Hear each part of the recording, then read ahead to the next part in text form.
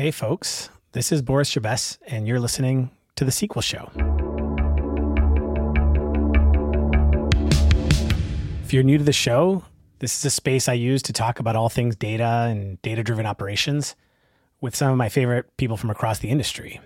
Some of these conversations are one-on-one.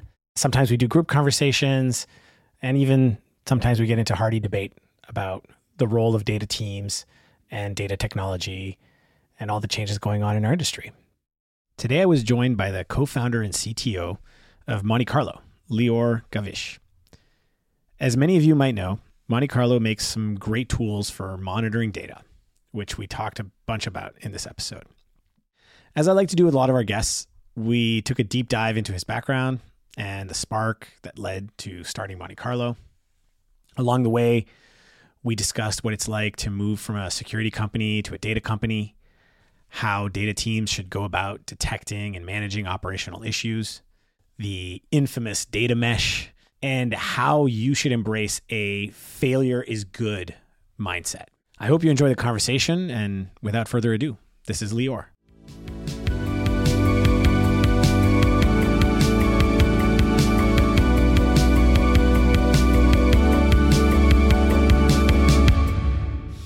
Hey folks, I'm here with Lior Gavish. Lior, why don't you tell everyone who you are and what you do?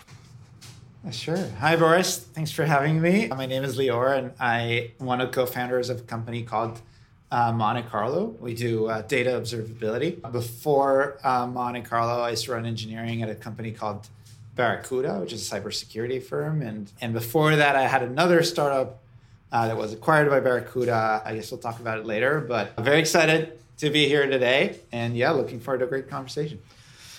Very nice. Okay, so how did you get to Barracuda then? Let's tell me what this company was that you worked at beforehand. Yeah, of course. So back in 2012, I founded, along with a very good friend, we started a security startup. It was called Sukasa. And we were working on back in the days, Dropbox was growing extremely fast, and people were increasingly using Dropbox to manage their data and manage their files. Not data in the way that we think about it today, but at least unstructured data. And they were also doing it in the context of business with information that's potentially sensitive or regulated. And at Sukasa, we actually try to help those businesses adopt Dropbox and more generally cloud services in a way that's a little bit better controlled and managed and kind of safer from a security and compliance standpoint. Yeah, I think I remember having been in the Valley in the same vintage as you, that there was a strong element at the time, right, that Dropbox was kind of like unencrypted, just amazing, easy of use kind of storage, but really not secure in the kind of cryptography sense of the term. And my memory was that was a core part of the pitch, was not just the controls, right? But I think you were early to this kind of idea of we shouldn't have kind of access to your data, right?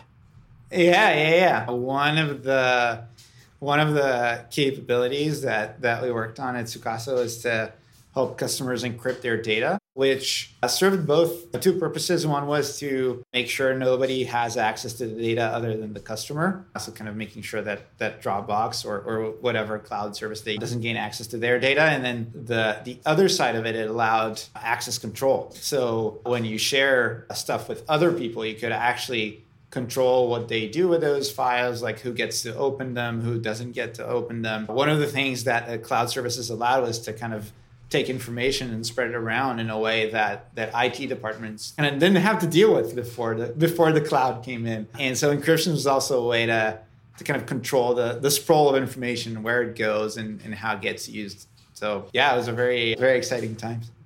Yeah. Did you find that people agreed with you or resonated with you on this kind of obsession with, let's call it, control and kind of encryption, or was that something you needed to convince people of? Well, it depends which people, right? Like when you talk to security professionals who like to, I mean, obviously it does diminish from the convenience, right? Like when you encrypt something, it makes it harder to access, and therefore it reduces some of the convenience for the people that use the software. And security is always about balancing convenience with like security requirements, right? With the desire to control access and to understand where things go. And so I think security people did like that idea, and it resonated with, and end users were okay with it as long as it did not impede their user experience too much. So the whole, a lot of our efforts went into making the whole experience kind of seamless and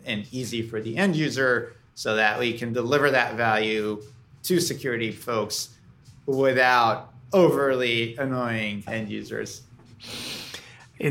I've always come across in my career that I think broadly speaking, I agree with you that people are mostly concerned with convenience, but there's always, especially with security, there's always a certain kind of nerd who's just really into it for the sake of it. And so, as any startup has to always find like its initial fans, I was kind of curious if like that's where your initial fans were, like the kind of, I want the ease of use, but I really, really care about the secrecy. But I guess it sounds like, as with any evolution, it really landed towards more the control that companies would get for this, right? Yeah. I think that's first and foremost, people adopted it for control and sometimes compliance, right? Sometimes a lot of our customers were in healthcare and were subject to HIPAA compliance. And under HIPAA, you need to encrypt and protect information, right? And you need to control who has access to it. And you need to have an audit log of who accessed it. And so a lot of our customers were actually trying to solve some of their compliance needs and or secure policies with something like Scott. So already, right, people are going to wonder, like, okay, so this guy worked on a security company and now is running a data company. So before we get into that, I'm still even curious, like, how does someone graduate college and decide, I want to build a data security compliance company? What even made you want to get into that? It's a great question. So even before I started Sukasa, I came from a machine learning background. So I used to work on algorithms initially in computer vision, and then later on in defense, and then later on in NLP. And so actually I did not have a lot of background in security when I started that company. And the reason I really got excited about that space is just the need, right? What I'm genuinely really passionate about is helping people solve problems that they have usually in their work lives. And the need was so strong back then. We just saw companies struggling with how are we going to adopt the cloud, and it's happening whether we want it or not, right? Back then, people used to complain about shadow IT, right? About individual employees adopting cloud services and kind of risking pretty sure there's shadow data organizations at this point too, right? Oh, yeah. I'm sure there are. They exist all around us. Yeah. And so I really got excited about the need and about the pain, and that solving the technical problem was kind of exciting because it could have that impact on people and kind of help make work a little bit better. Yeah. I was telling a colleague the other day, speaking of shadow IT, you're right. The term I feel like has kind of faded, but the concept, of course, remains. But there's long-standing kind of versions of this. And my first job was at Microsoft. I worked on Visual Studio on tools. But I had friends who worked on Excel, which is, of course, the crown jewel of the company. And they also were struggling with this problem of rogue Excel spreadsheets that every company on the planet, this is over a decade ago now, they had spreadsheets that had been one time downloaded or whatever, or synced or pushed data into, and then they were running some weird department somewhere off this spreadsheet, and no one knew, because that was really disconnected, right? It's not even like the things I deal with at Census today, where people upload a CSV into Salesforce, which is at least an online system. This would just be a spreadsheet on a physical hard disk that someone was like using to drive a business process. So I think it's a long-standing problem, and I have found in my conversations with people that I think a lot of us who work on products like you do have some fundamental desire to try to bring order to that chaos beyond just like, I can build a great tool. It's like, how do we How do we ensure that everything is known? Yes. It must bother you at some level. It's okay. You can call me a control freak, but yeah, I think it's a good analogy, right? Like that shadow data that goes around the org, and how do you help people still do what they want to do, which is use data, which is a great thing, but do it in a way that makes sense, right, for the company. And I don't know, but I would imagine that census was somewhat inspired by that. Mm-hmm. By that experience, right? I also will take the descriptor. Well, actually, okay, so connect the dots for me. How did you end up, while you were working at Barracuda on these security products, what was the spark that led to Monte Carlo? Oh, that's a great question. So over the years, Sukasa itself evolved in many ways, and just in a nutshell, we had this like wonderful solution to encrypt your data, but then immediately the question was like, what do we need to encrypt?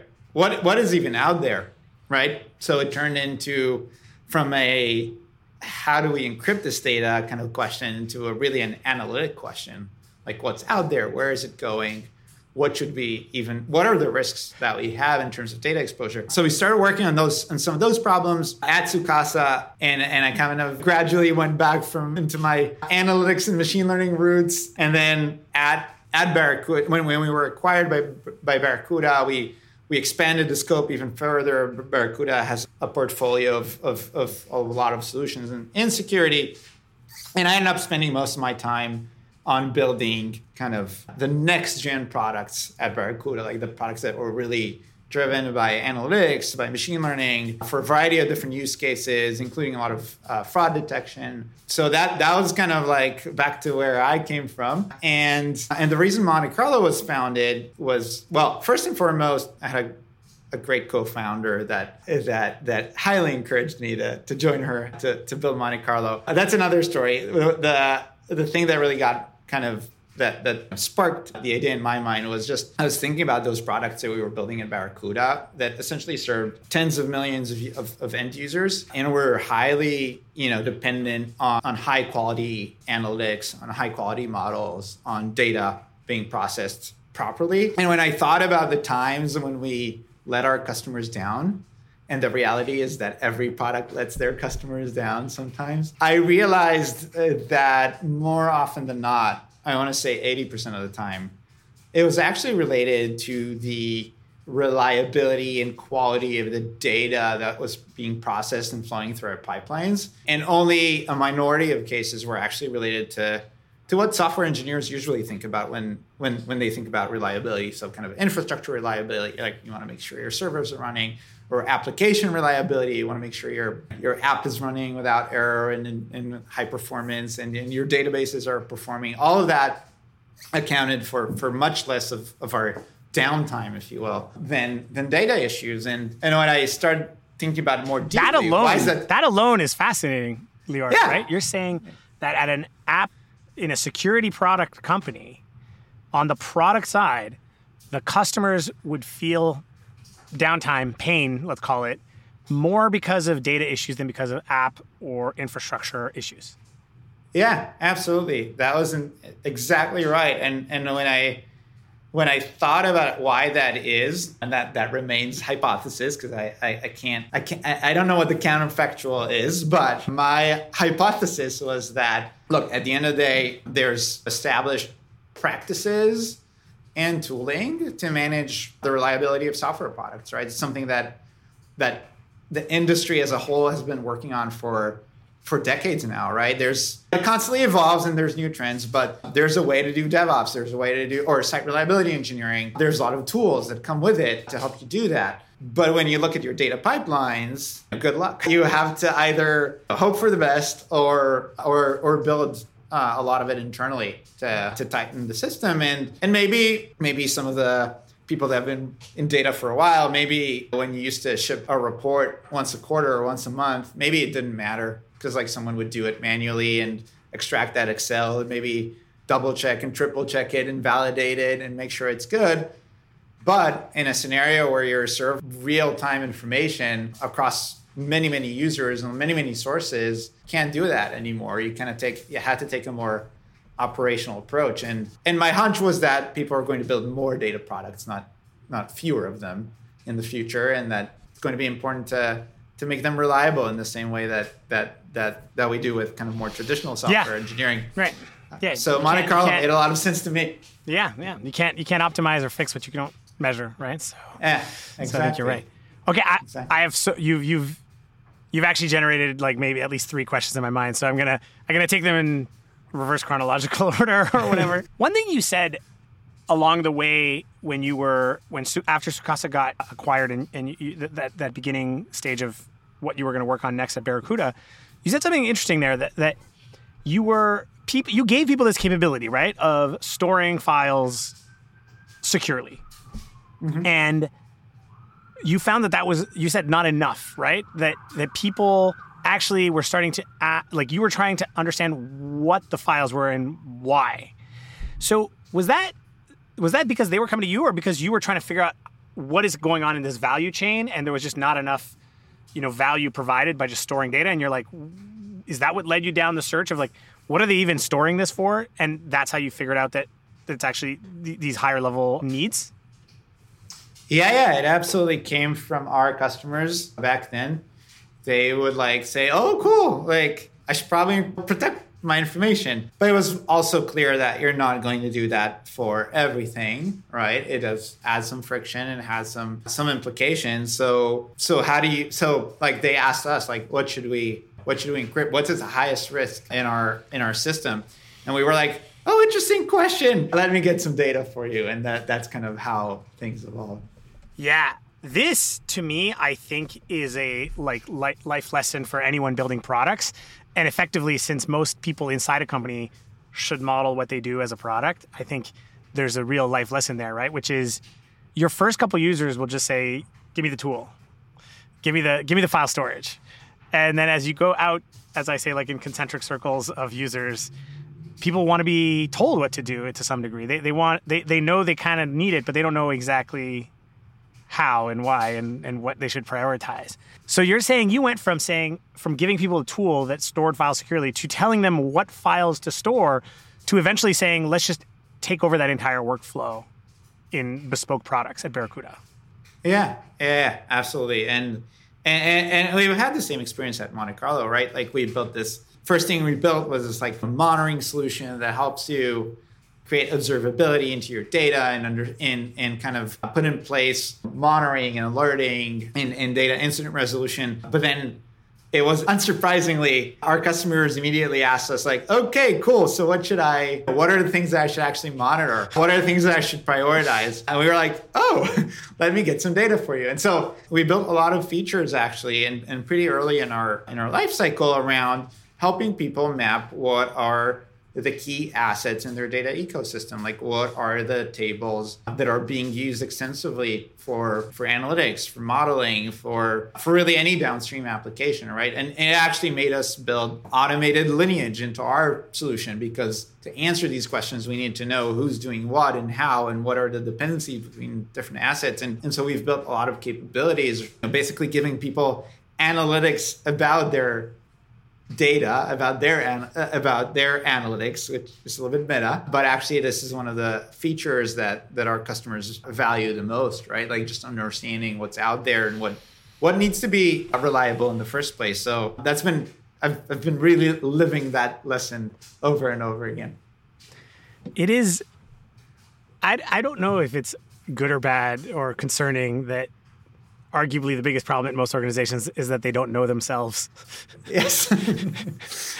Yeah. Because could you imagine if instead of, it'd be like you asking what are the clothes I wear the most? Could you tell me? It's well, don't you? Right. But at a certain size of organization, of course, you don't know. But it's very interesting that it's, because I could totally see how you need to monitor data if you're going to improve its reliability. But I do think it's a leap, right? From there to go, I didn't realize what data I needed to monitor. And I think we probably have to think about in data organizations of trying to help you potentially profile the organization the same way we profile code on the software side, right? Mm-hmm, mm-hmm. Yeah, that's exactly right. And there's this, some people call this idea data mesh, I'm sure you've heard the term, but whether you kind of like the ideas of data mesh or you don't, I think this idea of kind of having a little bit more structure around the data ecosystem and what things exist out there and who's the owner, right? It's in a large enough organization. It's not just going to be one person or one small team, but who's owning it and who's accountable to productize it, really, to make it usable, right? Because what we're doing essentially, and you guys have helped tremendously, is we're taking data and we're productizing it, right? Like we're putting it in the hands of other people, not the original creators. Right. We're even putting it in the tools that those users are used to consuming, right? If you're using Census, and how do you as a data team kind of manage that entire thing and make sure that product. I think when you productize things, there's a lot of things that you need to think about. Obviously, at Monte Carlo, we've worked a lot on kind of the idea of how do you make those products reliable, or how do you at least measure and manage SLAs around them as you're kind of making it readily available in real time almost to a lot of other people that don't have, but don't understand the guardrails or how to use it in a responsible way. So you kind of have to do it for them. Yeah, I mean, the way I think about this is there's only one way we have found, I think, in the world that we know of to reach people in a scalable way, which is to ship products. Mm-hmm. And I mean, IT teams don't ship products, right? IT teams serve a decently large number of humans through service or law firms or whatever. And I think we all generally find those approaches to be either unscalable or unfriendly. And so everyone's goal should be to try to be the most magnified, leveraged impact possible. And so, yeah, it's how do you productize what you do? And data is just one of many things. And I think it's helpful to try to think about, for people, what is the gap, right, between what they're doing and what it would mean to be productized. And so on the one hand, of course, it's, all right, actually measure what you're doing and make sure it's reliable. Otherwise, people will not use it, and that's a bad product. You can look at it from our perspective and saying is like, get it into the hands of the people who want to use it. Mm-hmm. But I think there's probably a lot of other things around our space that people need to do to productize their data. Mm-hmm. I'll even give you one that you said here that I'd love to see your take on it. You casually use the word SLAs, right? And I don't know if everyone even knows what an SLA is. And to me, an SLA, my definition of it, right, I mean, is that you are making a commitment to your stakeholders that this product will be usable at least X% of the time. And then you can get precise about what the product is and what usable means. But one of the key things that most of us in engineering understand is that there is no such thing as 100%. Mm-hmm. There's no such thing as perfectly deliverable, which is, I think, confusing. If I told my parents, I think they would find that confusing at first, right? So how does one even get people towards thinking in terms of SLAs and building out SLAs for whatever they're doing? Like, it seems like a kind of daunting task. It is absolutely daunting, and anyone that's ever done it would tell you that it is daunting, and it is oftentimes more art than science, right? Because like, even if you think about ops people think about SLAs, like if you think about you're consuming Gmail, right? Or any application, any cloud application, right? There's some stuff that's really obvious, right? Like you go to gmail.com and you expect the page to load, right? But then in reality, the experience is much more intricate, right? Like you want to be able to, receive emails. And when you receive emails, you want to be able to do it within a certain time delay, right? If you got your email a day later, that's probably not maybe the world would be a better place. I don't know. I'm not sure. Maybe it might. And yeah, so going through that process of defining what is really the product and what are the kind of KPIs, if you will, that product is expected to deliver by its consumers is really hard. And I don't think there is like a silver bullet here. There's some ways to get started, right? And we keep talking at Monte Carlo, we talk a lot about what are the key elements of data health, what makes data reliable. And it's a great starting point, and it's a way for a data team to manage a lot of the issues that can happen, but really at the end of the day, for a data team to be able to say this dashboard or this data that we're pushing with Census into Salesforce, what does it mean for it to be reliable is really context dependent, right? It depends who's looking at it, when they're looking at it, what they're expecting it to be. And I don't think there's like a single answer. It needs to be defined in the context of the specific application. And a lot of times with SLAs, you hear the terms 3 nines and 5 nines and 9 nines and whatever. And part of the exercise is also, I think, aligning on what level of reliability we expect, right? Yeah. I worry a lot about, again, I think most of the people that work in, that we serve, right, in our respective companies are not necessarily software engineers, and they're not necessarily people who have historically built products like Gmail. Mm-hmm. And so not only do we have to teach them, I guess, like, hey, you should think in terms of reliability and degrees of precision here. But I also would worry, me personally, that you don't want people to kind of jump too deep into kind of trying to build a very precise, measurement when you're going to lose the forest for the trees, right? Mm-hmm. And so how do you advise people who are just getting going on this around how do you start like course? How do you start with, because you could start with a 5 nines on something trivial and uninteresting and effectively useless, but you've measured something. You've now spent 3 months finding a way to measure the thing that is not important, right? Yeah. A lot of people will rat hole into those things. So it's almost better to have like 1 9 of like something exactly. that matters a lot, right? 1 9 for the people who are listening is like 90% accuracy, which sounds high maybe to some people, but is really terribly low for most people in technology. So yeah, again, what heuristics would you give someone who's trying to do this?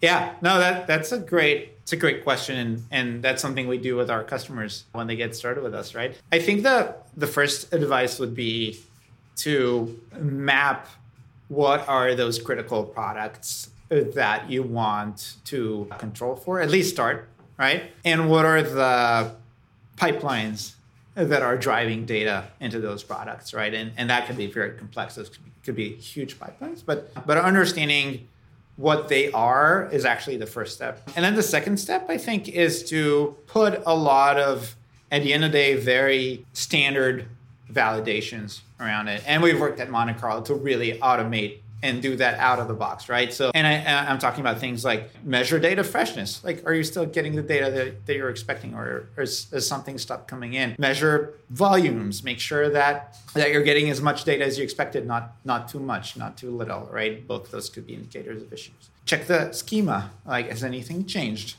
Are you missing a field that you really care about, or do you have a new field that you should care about, or has the type changed, right? And also check the distribution of the data, right? Like, are you getting nulls where you expect to get values, or getting dollars instead of cents, or getting duplications where you had your unique IDs? So what we advise is to put all checks and validations in place, and we've built an extremely scalable way to do that. That works essentially out of the box. And the third step, oftentimes looked over, is to make sure that when those validations fail, there's a clear process of how to go about it, right?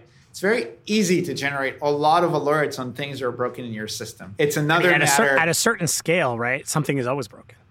Yes. And that scale is not as huge as you might think. So yeah, I think honestly, I think that would surprise people that at a certain scale, there is guaranteed to be an alarm going off. I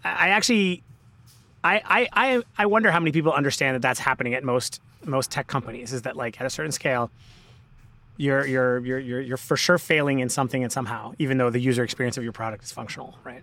Yeah, absolutely. And the largest tech companies have millions of alerts open at any point in time. And even a small startup, I don't know where the cutoff is, but at some point, not too late in the journey, you start having operational issues all the time. And then the same goes for data, right? Like if you built several dozen pipelines and you're using a handful of resources of data sources, and you're creating several dozen data products, right? Dashboards or products that people use, you're very likely having operational issues multiple times a day. And that's just something to recognize, right? And I agree with you. It's not obvious. Like people think, oh, of course, it works all the time. But the reality is it's think going about to be it, right? broken. Like when you get water out of the tap, right? Let's go all the way to the normal, human being experience. There's a whole chain of events that lead to the water coming out of your tap. Any of those gauges could be like red at some form, and you and I don't necessarily know. And so you don't think about it. You just think, well, the water's coming out of the tap. Everything is fine. You're like, well, maybe not. There's a lot that goes into making that happen, right? And it's just the reality of when a system is complex and when there's a lot of people involved in building it, it's just human nature. Things will break. Things will change. It's just there. And oftentimes it's better than... Sorry, go ahead. No, please.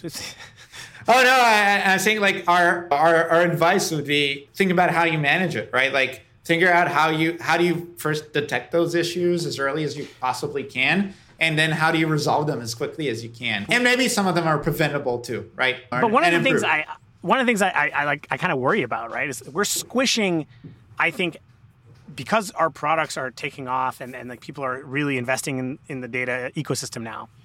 I think we're squishing like decades worth of what we've learned in the world of software engineering into a very short period of time. And so what's, for example, something that management should learn if you're about to install an alarm? I worry that you're going to install an alarm, right? And then people are going to freak out. And then you're going to be unhappy that you installed the alarm. So how would you forget products per se, like, and tools? How would you get an organization to grow and adapt into being kind of alarm and reliability aware, that it's like a journey, never a perfect state? Yeah, exactly. I think that's exactly the kind of third piece of the puzzle after you've figured out what to monitor and how to monitor it. And this is what sets apart like our most successful customers from the rest, is adopting an operational mindset around it, right? Just recognizing, and I see a lot of data leaders are recognizing it, is trust and reliability are not to be taken for granted. Like it's not going to just work, no matter how hard you try. And that really you need to manage for SLAs, right? And maybe 1.9 is just fine, right? For a lot of applications, nobody's going to die if it works only 90% of the time, right? But you want to manage it, right? You want to make sure it's not 10% of the time. And you want to make sure that when it's broken, people are aware that it's broken or not burnt by using wrong data for that matter, and being really disappointed later that they did, right? So it's all about managing it. And then the way you manage it is you adopt operations around it, right? Like you make sure those are actionable and come at a reasonable volume. Like you could alert on any single issue, but like, does it even matter? Like, should anyone care? And so you want to make sure that you're getting a good amount of actionable alerting to the right people that can actually act on them. And you're giving them all the context to solve them within a reasonable amount of time and to communicate to the stakeholders in an effective manner, right? Like, and adopting that mindset, that operational mindset, is really a super important piece of the puzzle that's oftentimes overlooked, right? And it has to come from the top, right? Like you have to have leaders in the data team that recognize it and that are willing to spend the time and the resources to do that. Yeah. I think I agree with you that it has to come from the top. And I think about it as an operational mindset is a set of approaches and culture and tooling, right, for managing an inbound kind of set of alerts and maintaining kind of processes to fix it. But I also think that in high performing organizations that are very operational, they take certain failure in stride, right? I would not be surprised, and I'm sure you've seen this, or tell me if you haven't. And I almost wouldn't believe you if you haven't seen it, where people turn on these kinds of alarms for the first time and freak out, right? They get like 3 P1s at the same time, and they're like, now what do I do? And like, am I going to be in trouble? And And it's like, I would almost, that'd be my advice almost for leaders, is like, you have to make it safe at the beginning to fail. Because maybe you're going to turn on even the 1.9, and like you said, it'll be 10%. And like, your first meeting shouldn't be like, you're the worst engineer of all time, you're the worst data analyst of all time. It should be, how do we make this better, right? Yeah. And here's something that I imagine would be important that is not necessarily product, but more like teaching them how to do postmortems would be something I would think about a lot. Yeah, absolutely. I fully agree. Adopting that kind of take where a software product failing is not really failure. It's actually failure if you do not know about it and you get an angry phone call from whoever is consuming your product, right? That's much worse. So if it was caught by the team and if it was acted on in reasonable time, like, doesn't mean that maybe you don't wake up in the middle of the night to fix a dashboard. Maybe it can wait for the morning. That's fine. But having that process to do it is really okay. And I think that's a critical piece of it. And like you said, postmortem, right? Like if you've ever done software engineering and you have worse, like you do blameless postmortems, right? It's never anyone's fault, right? It's a process, it's the operational flaws that lead to the vast majority of incidents, right? So recognizing that is critical, I think. I agree with you. Yeah, I think it's going to really... Listen, I've experienced it because you're right. Just like you, I've been building and shipping software for some time. But, at the beginning of my career, I worked on software that shipped in a box. Can you believe it? I know, it sounds crazy. But, when I worked at Microsoft, the software was put in a box and then it would leave a factory. And so there was no live operations. Right? There was no way a user could use our software and it would break and they would call us like that. It would break, they would complain on the internet, but there was nothing operational. And of course, that's now all shifted. Of course, everyone, including me, has moved to the web.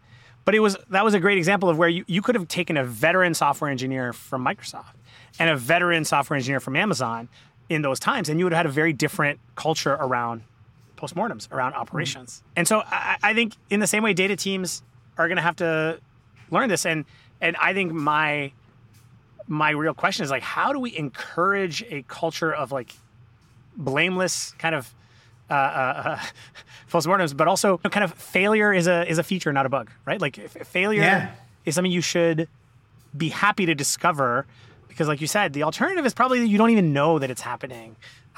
And so you'd never even improve because you wouldn't know.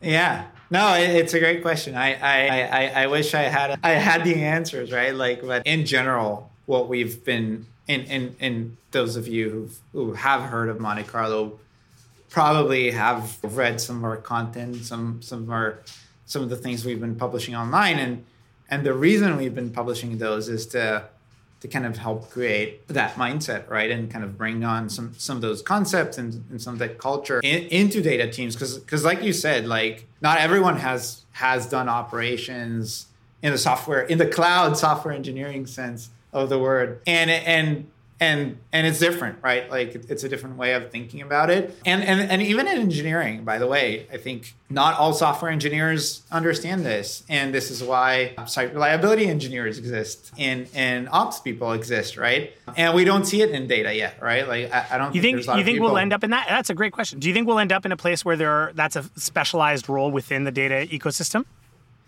I don't think so, because I see the exact same challenges, right? Like you have to think about how to create reliable systems. You have to put certain infrastructure in place. You have to manage your monitoring and incident response, like all these. I don't see a fundamental difference there. At the end of the day, data products are software products in many ways, right? And so I think it's very likely, I don't think we're there yet, but I think it's very likely that you will see people that specialize in those roles. And like, how do we help a data team become more reliable in the same way that site reliability engineers do it for software teams? I think it's entirely possible that it happens.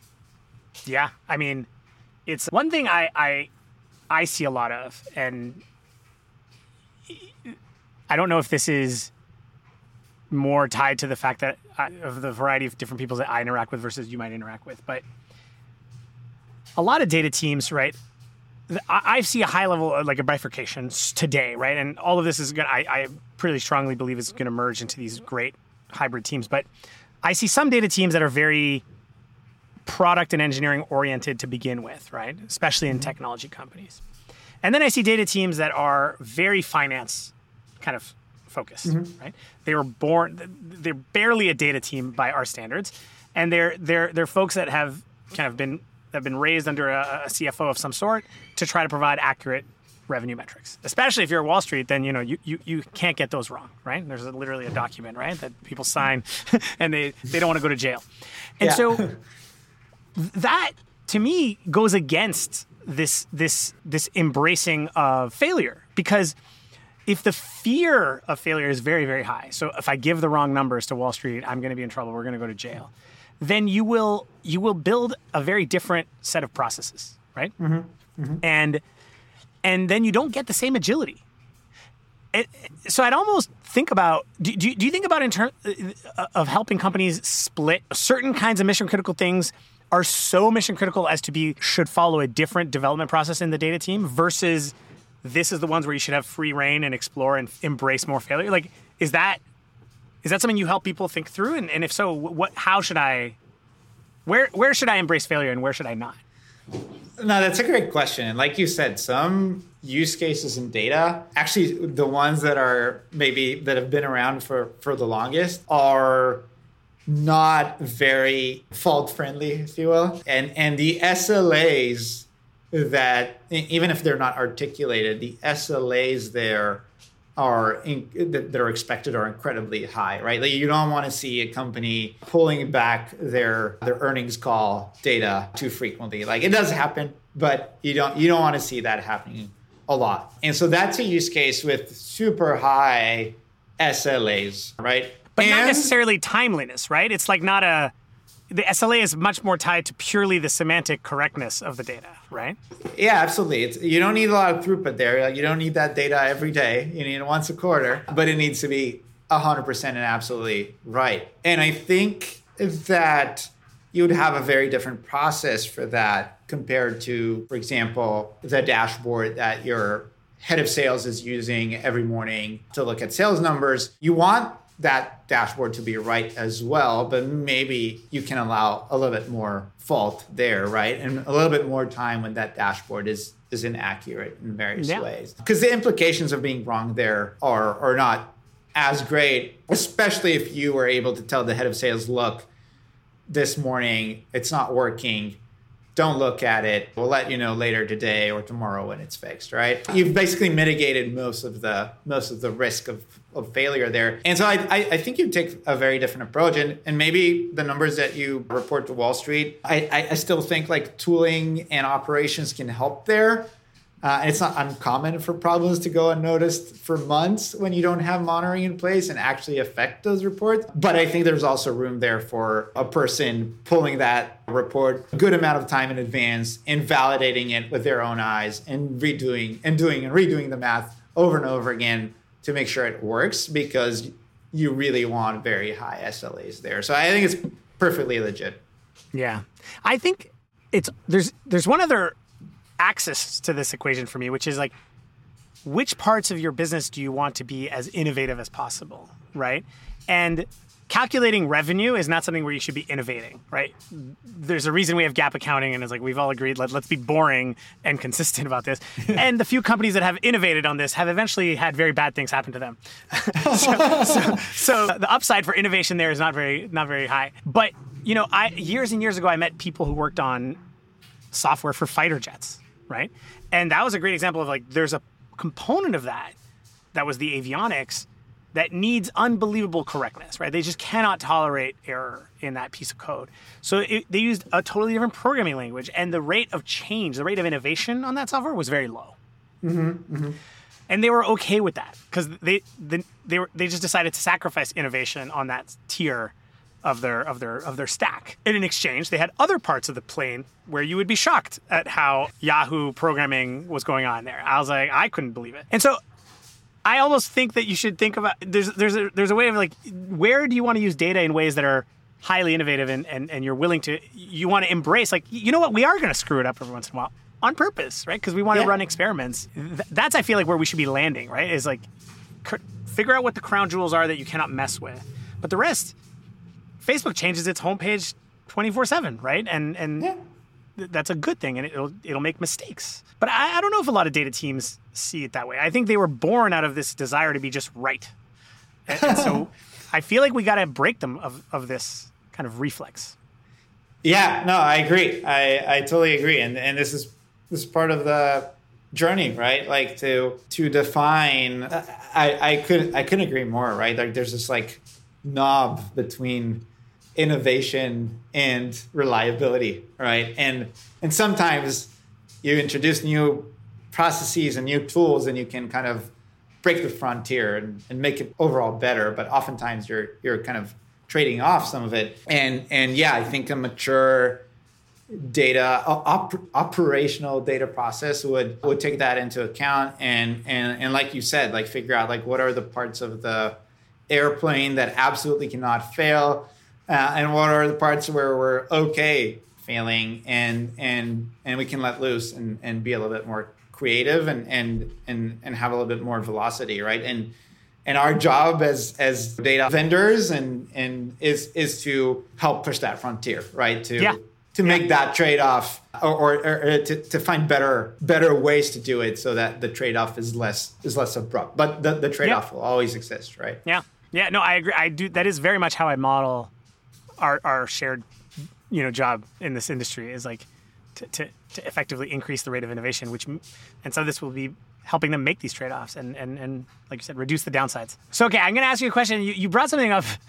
This is going to seem probably too philosophical, but you touched on this in that there's throughput and correctness, right? Like there's throughput and semantically correct data. Both of those things you can assign SLAs to, right? Where it's like this data is correct, but it's stale, like et cetera. But how does one adjudicate? I can't believe I'm going to ask this. What is true? Like what is correct? Like I remember talking to one person on the data team. This is a couple of years ago, and they said something pretty funny, but there's some wisdom to it. When they were working on a metric, they said they got it right when everyone was equally unhappy. Mm-hmm.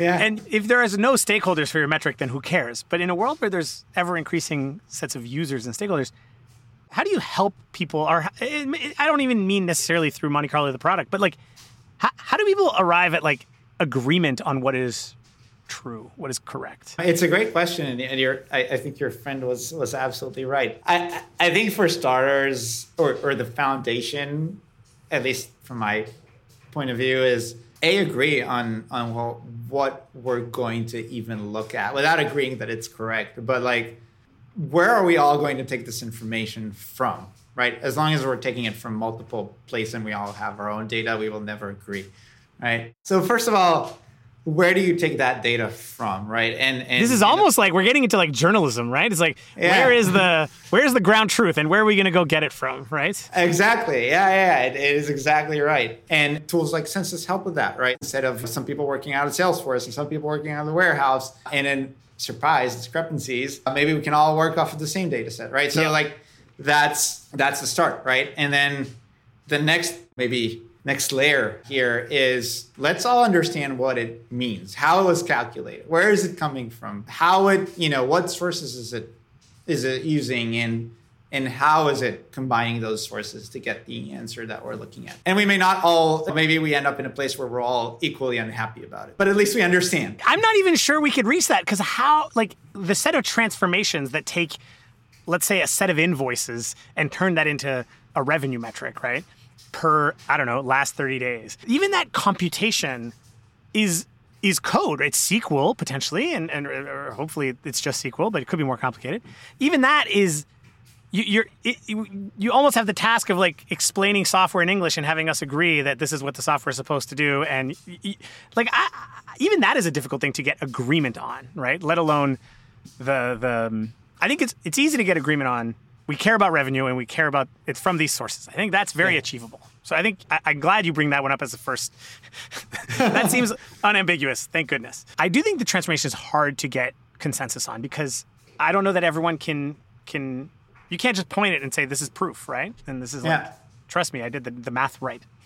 Yeah. It's really hard. I'm not sure I have a great answer on how to do it. You hope that there's a handful of people in the company that fully understand the transformations and at least cross-checked each other to make sure they make sense and have communicated at least the most important points and caveats about. There's always a lot of those. But I will recognize that doing that in practice is incredibly hard, and I wouldn't claim to have solved this. But I think that's just going through that process is very helpful, right? Just creating clarity around it and transparency as much as you can, and going through the process goes a long way to getting to that nirvana, I think. And the third layer of that, by the way, is which ties to reliability, is like consistency, right? Whether we all agree on it, at some point we all need to commit to it, right? And once we committed to it, the people that operate the system and also consume it have the responsibility to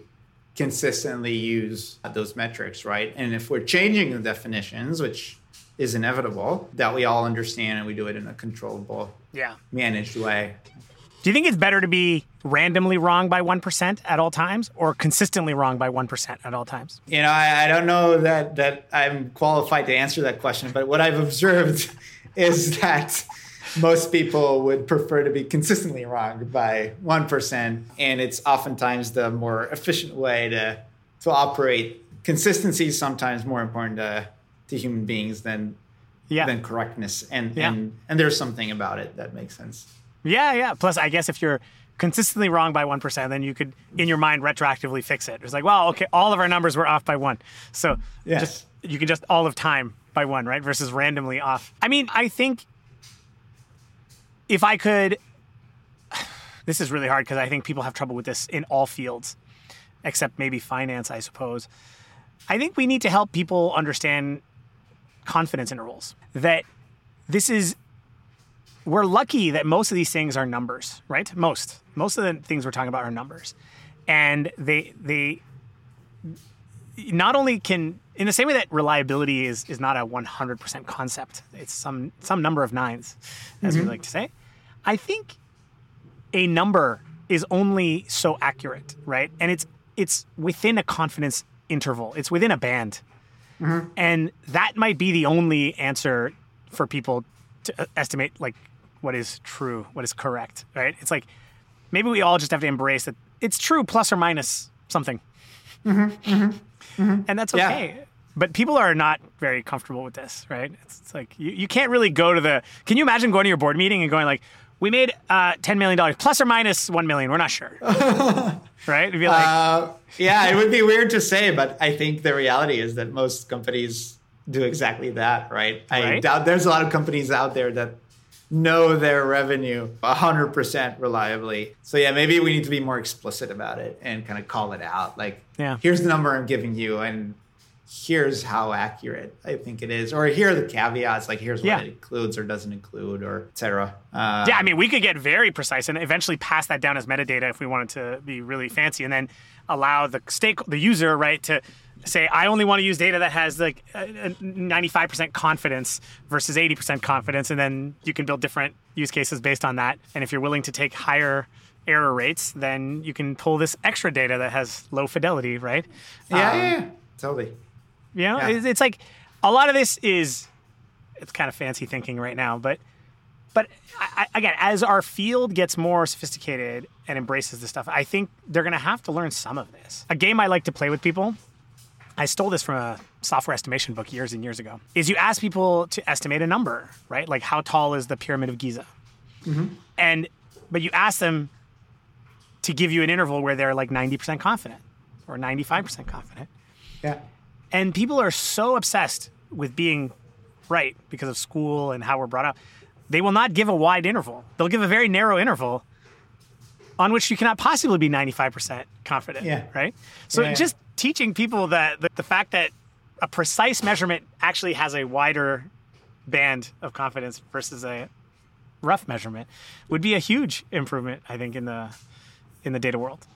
I agree. Yeah, no, I mean, we're overconfident creatures, and I totally agree. Yeah, we should all remember the limitations of our ability to know things precisely, and that's part of the journey, I think. Yeah. Is there, what's something like as we near the end of this thing? What's something that you think leaders on data teams should think about beyond what you and I just talked about? Like, is there anything that, we didn't touch on that would help them kind of get closer to what you and I see as like high quality operational software teams? Like, how do they accelerate their journey towards this beyond just purchasing our tools? I think that's a great question. I think just thinking about it like a product. And I liked that you kept bringing up analogy, like think about it anywhere from the water coming through your faucet or the cloud service that you're using or really any product. Like think about it that way. Like what does it mean? How do you get it to people in the way that is usable to them? What are some of their expectations around that product? What do they need to be successful with it? Like documentation, right? Like kind of an obvious thing for a lot of software engineers, but oftentimes with data, you just get a dashboard and good luck. So one of our customers, they make a video for each new metric. They make a little 10-minute, like 5-minute video just explaining what the metric is because otherwise they would never get it documented. So they make a little video, which something is better than nothing, right? And like you said, step one is we have to agree on what these numbers mean. So you may as well tell people. And I don't think there's rules on like what it could be a video if you like. It could be a post on Instagram if that's what you fancy. But thinking, I think it'll just be memes. Data sets are just going to be memes from here on out.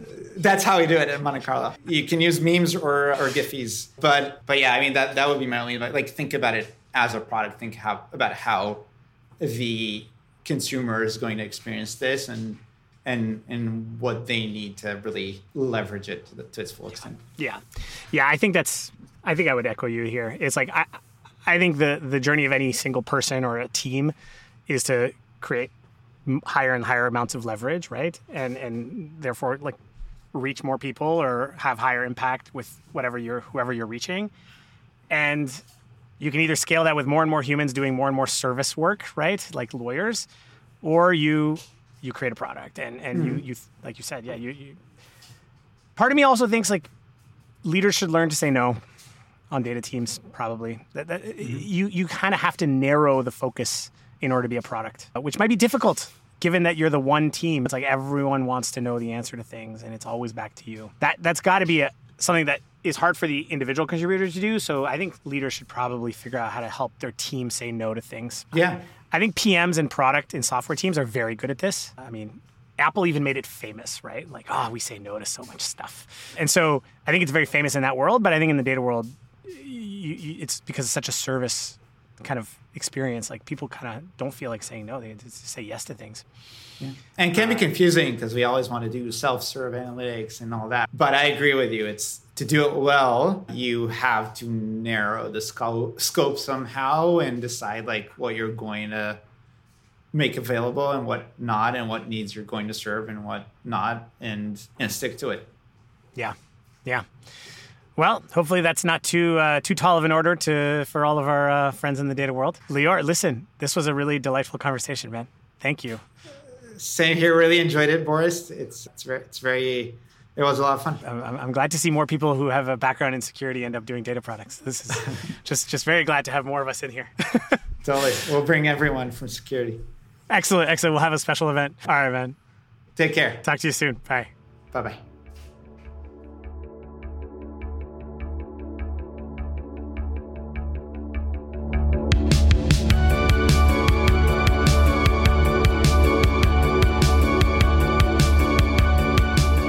Well, folks, until next time, this is The Sequel Show. Special thanks to Joe Stevens for our theme song, and thanks to all of you for listening and supporting the show. If you haven't already, subscribe anywhere you listen to podcasts to get notified for future episodes.